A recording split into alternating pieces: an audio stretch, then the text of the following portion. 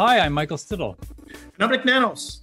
And welcome to Trendline, a podcast about polling. You can find us wherever you find your podcast every 2 weeks. And also you can find us on YouTube. Nick, I have to say, it looks like you've escaped Ottawa from this Zoom call. Yes, pollster escapes Ottawa. Is that what the headline is in the newspaper? It is March. As you might have noticed, Michael, I'm not wearing a suit and tie.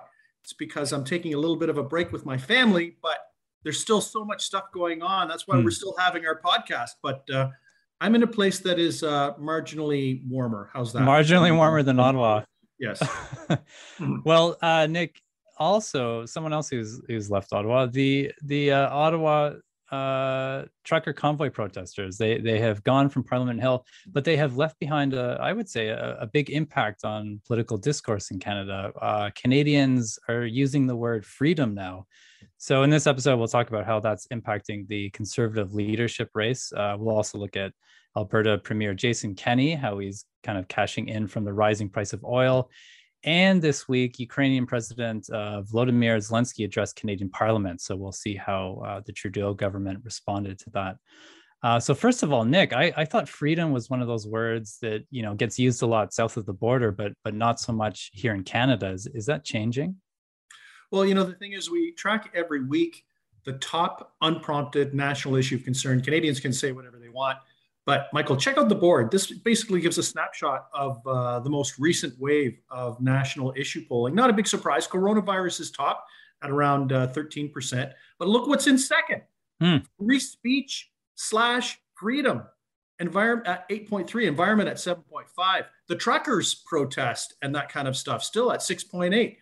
And you know what, Michael, I've been polling now, wow, I think it's been for 35 years, and unprompted freedom and free speech has not really been on the agenda or on the radar from a public opinion perspective. But it looks like, for a noticeable proportion of Canadians, unprompted, it's on their minds as to the one thing that they're worried about. This could speak to the long tail impact of the convoy, the truckers convoy, and on political discourse. And I think it's going to be an interesting number to watch to see whether it goes up, down, or maybe it goes sideways. But it's definitely on the agenda for a noticeable proportion of Canadians, unprompted.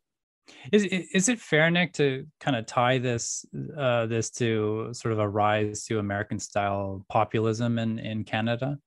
Well, I think we could tie it specifically to the truckers convoy. After all, it was called the Freedom Convoy. So I think it is very fair to attach it to that. And it is American-like because that is an issue in the United States, but it's part of a broader populist movement that we're seeing in Canada, the United States, and the United Kingdom, and other major democracies.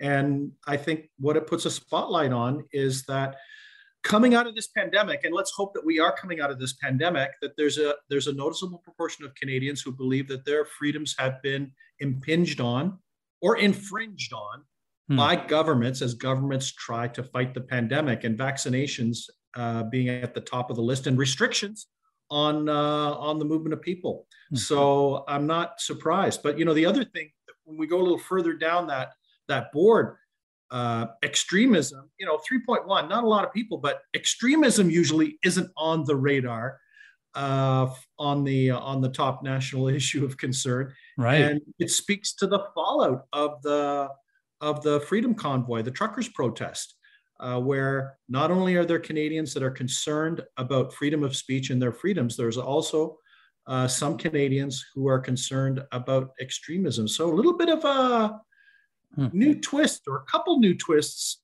in the issue tracking. We'll see whether this continues or whether it's part of a new normal for Canadian politics. And this all comes amid the Conservative leadership race, and Pierre Poilievre, considered a front runner for recently. He was an early supporter of the convoy. And he's really tapping into this. But now we're seeing candidates emerging who are running in opposition to that, Jean Charest and Patrick Brown. Yeah, and are we allowed to say that Pierre Poilievre is hitched his caboose to the convoy? I don't know. I guess since it's a truck, it's not a train. So anyways, but the fact of the matter is that Pierre Poilievre has seen the the Freedom Convoy as a significant opportunity from his perspective to mobilize, to have a platform to connect with voters, probably to appeal to some of those voters who have been thinking about voting for the People's Party, to keep them in the Conservative tent and to try to get them behind his leadership claim. But now we're seeing some other folks throw in their hat, more notably former Premier of Quebec, Jean Charest, and also former leader of the Progressive Conservatives of Ontario, now Mayor Patrick Brown. Both of those individuals, formidable forces within the Conservative Party and the Conservative movement in Canada, as is Pierre Poilievre. But those other two have staked out a bit of a different position than Pierre Poilievre, more on the progressive side. And there's already been some bickering on Twitter, fights. I don't know. It's not like thumb wrestling, but anyways, we're seeing them duke it out on things like the NICAB and stuff like that, where there's been some jabs specifically between Patrick Brown and Pierre Poilievre on some of the more controversial policies of the Harper government. So yeah, but here's a prediction, and I shouldn't even make this prediction, but here's some predictions. Patrick Brown will be one to watch because he was very successful in getting the Ontario Progressive Conservative leadership. He's very well organized. He's very methodical. He understands and is good at putting boots on the ground. Charest will also be a force in this leadership, although it'll probably be very different. Think of Air War from Charest, building on his network over the last 30 years within the Conservatives and the Progressive Conservatives.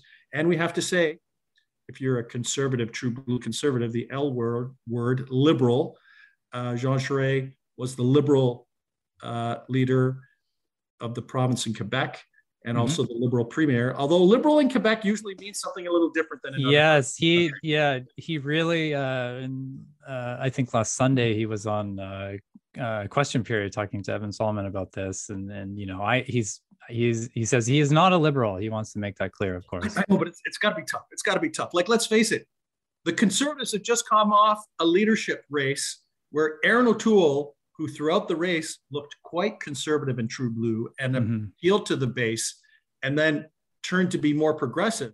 And there were a lot of Conservatives, especially in the Conservative Federal Caucus, that were upset that he was progressive.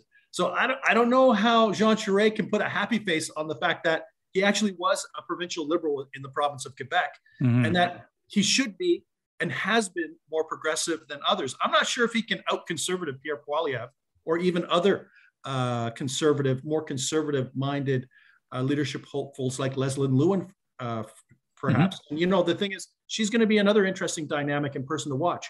Will she do better than last time? What will her role be? Who might she support in the future if she doesn't make it through to the very end? And she's going to be one to watch too, because she did very well in the last leadership. We'll see whether she can even up her game and do even better than she did last time in order to build a bigger base for herself within the Conservative Party.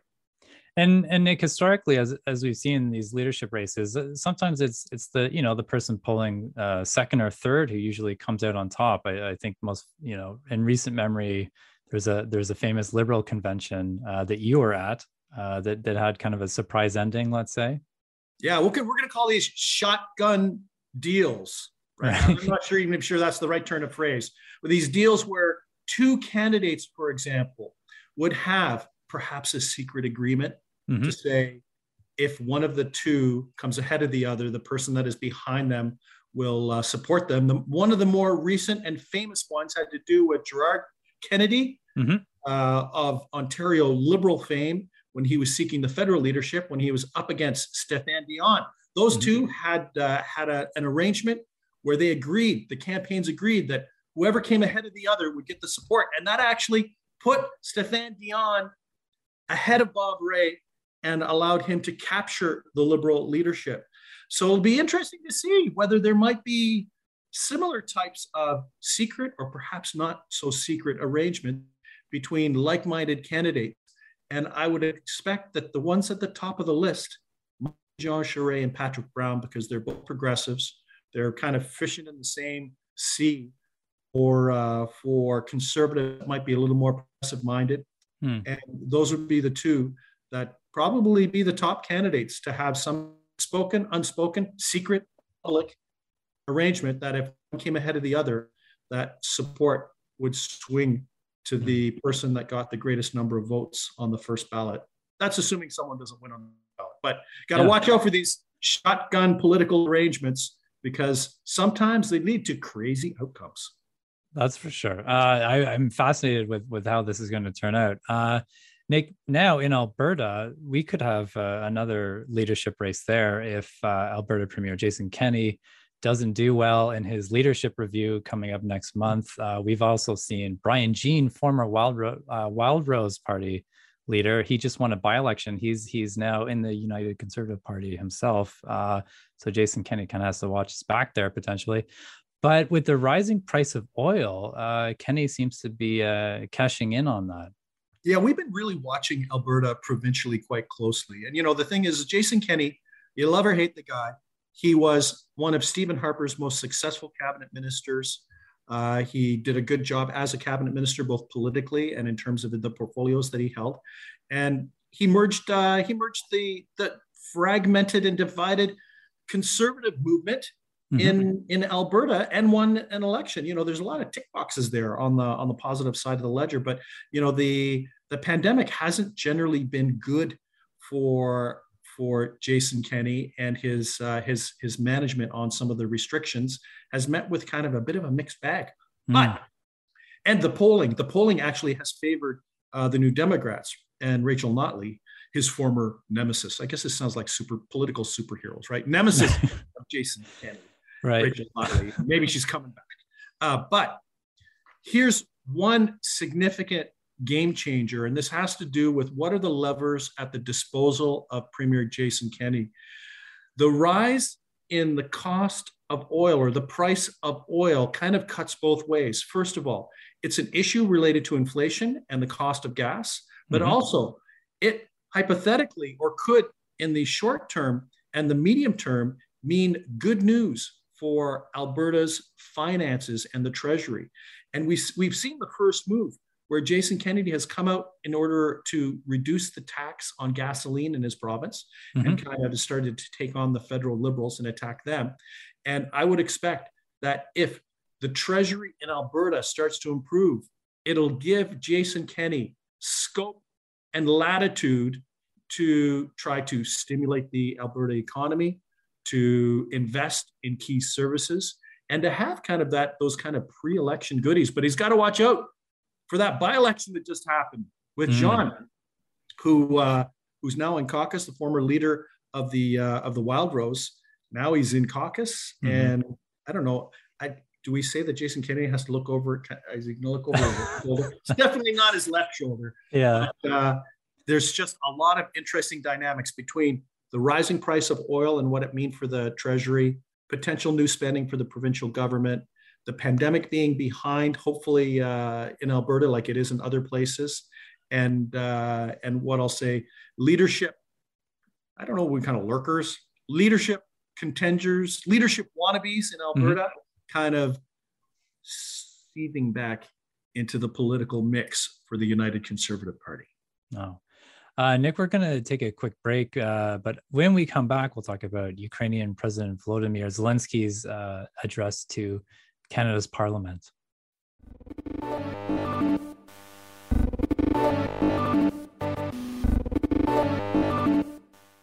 Nick, Ukrainian President Volodymyr Zelensky gave an address to Canada's Parliament, and he asked MPs directly to support a no-fly zone over Ukraine to stop Russia's aerial bombardments. What do you make of this? What do you think Trudeau's government can do? Well, there are certain limitations because we, as a NATO ally, we're limited in terms of participating or supporting a fly zone or no fly zone, because that's a NATO decision. But this is we haven't seen something like this where the leader of a major country, a major democracy, is basically touring the world virtually to try to rally support because he's in his capital and it's under siege or will be under siege and bombardment by the Russians. And this kind of cuts both ways. And there's been a general recognition that the president of the Ukraine has done a phenomenal job in the face of adversity and trying to fight the misinformation that the Russians are putting out, and also to rally not just Ukrainians in the Ukraine, but Ukrainians around the world to support their homeland. So this kind of cuts both ways because, you know, he comes, does a presentation to Canada, and of course, it rallies support for the Ukraine. But for some people, they might be stacking up Canada's prime minister against the president of the Ukraine. The president of Ukraine is looking pretty good right now. However, when we were talking about the Freedom Convoy, and during that period, there was a time when, you know, although Canadians supported the actions of Justin Trudeau, his brand took a bit of a hit. This has been a bit of a reset. It's kind of like changing the channel. The war in the Ukraine has changed the channel. And, you know, let's put up the board. We can check out the latest ballot numbers. We can see that we have the Liberals at 32%, the Conservatives at 29%, NDP at 22%, up full 5 percentage points, BQ at 6%, People's Party at 5%, Green Party at around 4.9%. But the thing is that when we look at the movement, what was a tie, an absolute numeric tie 4 weeks ago, the Liberals are starting to show some positive movement. It's still within the margin of error of 3.1 percentage points, 19 times out of 20, but it is noticeable, and it speaks to Justin Trudeau having a platform, looking very prime ministerial, putting the truckers convoy and the Freedom Convoy behind him, and controversies related to the pandemic and all that other stuff, and him looking like a world leader alongside Canada's allies in trying to support the Ukraine. And Prime Minister Justin Trudeau is heading back to Brussels for another NATO meeting later this month, and Anita Anand is there as well this week, I believe. Nick, I think you said also during the pandemic that the Liberals were sort of flat because they weren't really doing anything new in terms of policy or how they're tackling it. And this is sort of them taking action on something. Well, Canadians generally, and you know, this isn't just true for the current environment, this is true in general. Whenever Canadians see the government or a government or prime minister being proactive, being out in the news and stuff like that, usually they give there's a little bit of a tip of the hat politically on that front. And the Ukraine has been an issue where the prime minister has been very active. The Liberal government has been active. Hey, and you know what? We didn't mention a number of Liberal cabinet ministers have been active, like Chrystia Freeland and Anand, the Minister of Defense. Also potential leadership hopefuls. Not saying that people are counting the days when Justin Trudeau might or might not be prime minister, but there's still speculation that there are some individuals who might throw their hat in the ring if the opportunity presents itself. And the Ukrainian situation has been an opportunity to put a spotlight on whether some other Liberal cabinet ministers have what it takes, perhaps in the long term, to perhaps throw their hat in the ring if the ring was open for challengers to step into.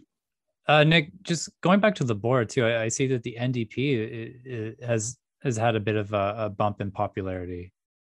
Yeah, exactly. And, you know, the thing is one of the things we have to watch out for is that, you know, we can see that, you know, the People's Party is down a little bit. The Green Party is down a little bit.